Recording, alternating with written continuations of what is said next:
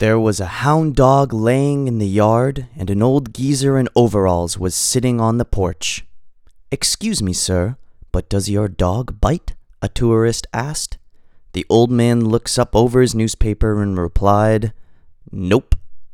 As soon as the tourist stepped out of the car, the dog began snarling and growling, and then attacked both his arms and legs. As the tourist flailed around in the dust, he yelled, "I thought you said your dog didn't bite." And the old man muttered, "Ain't my dog."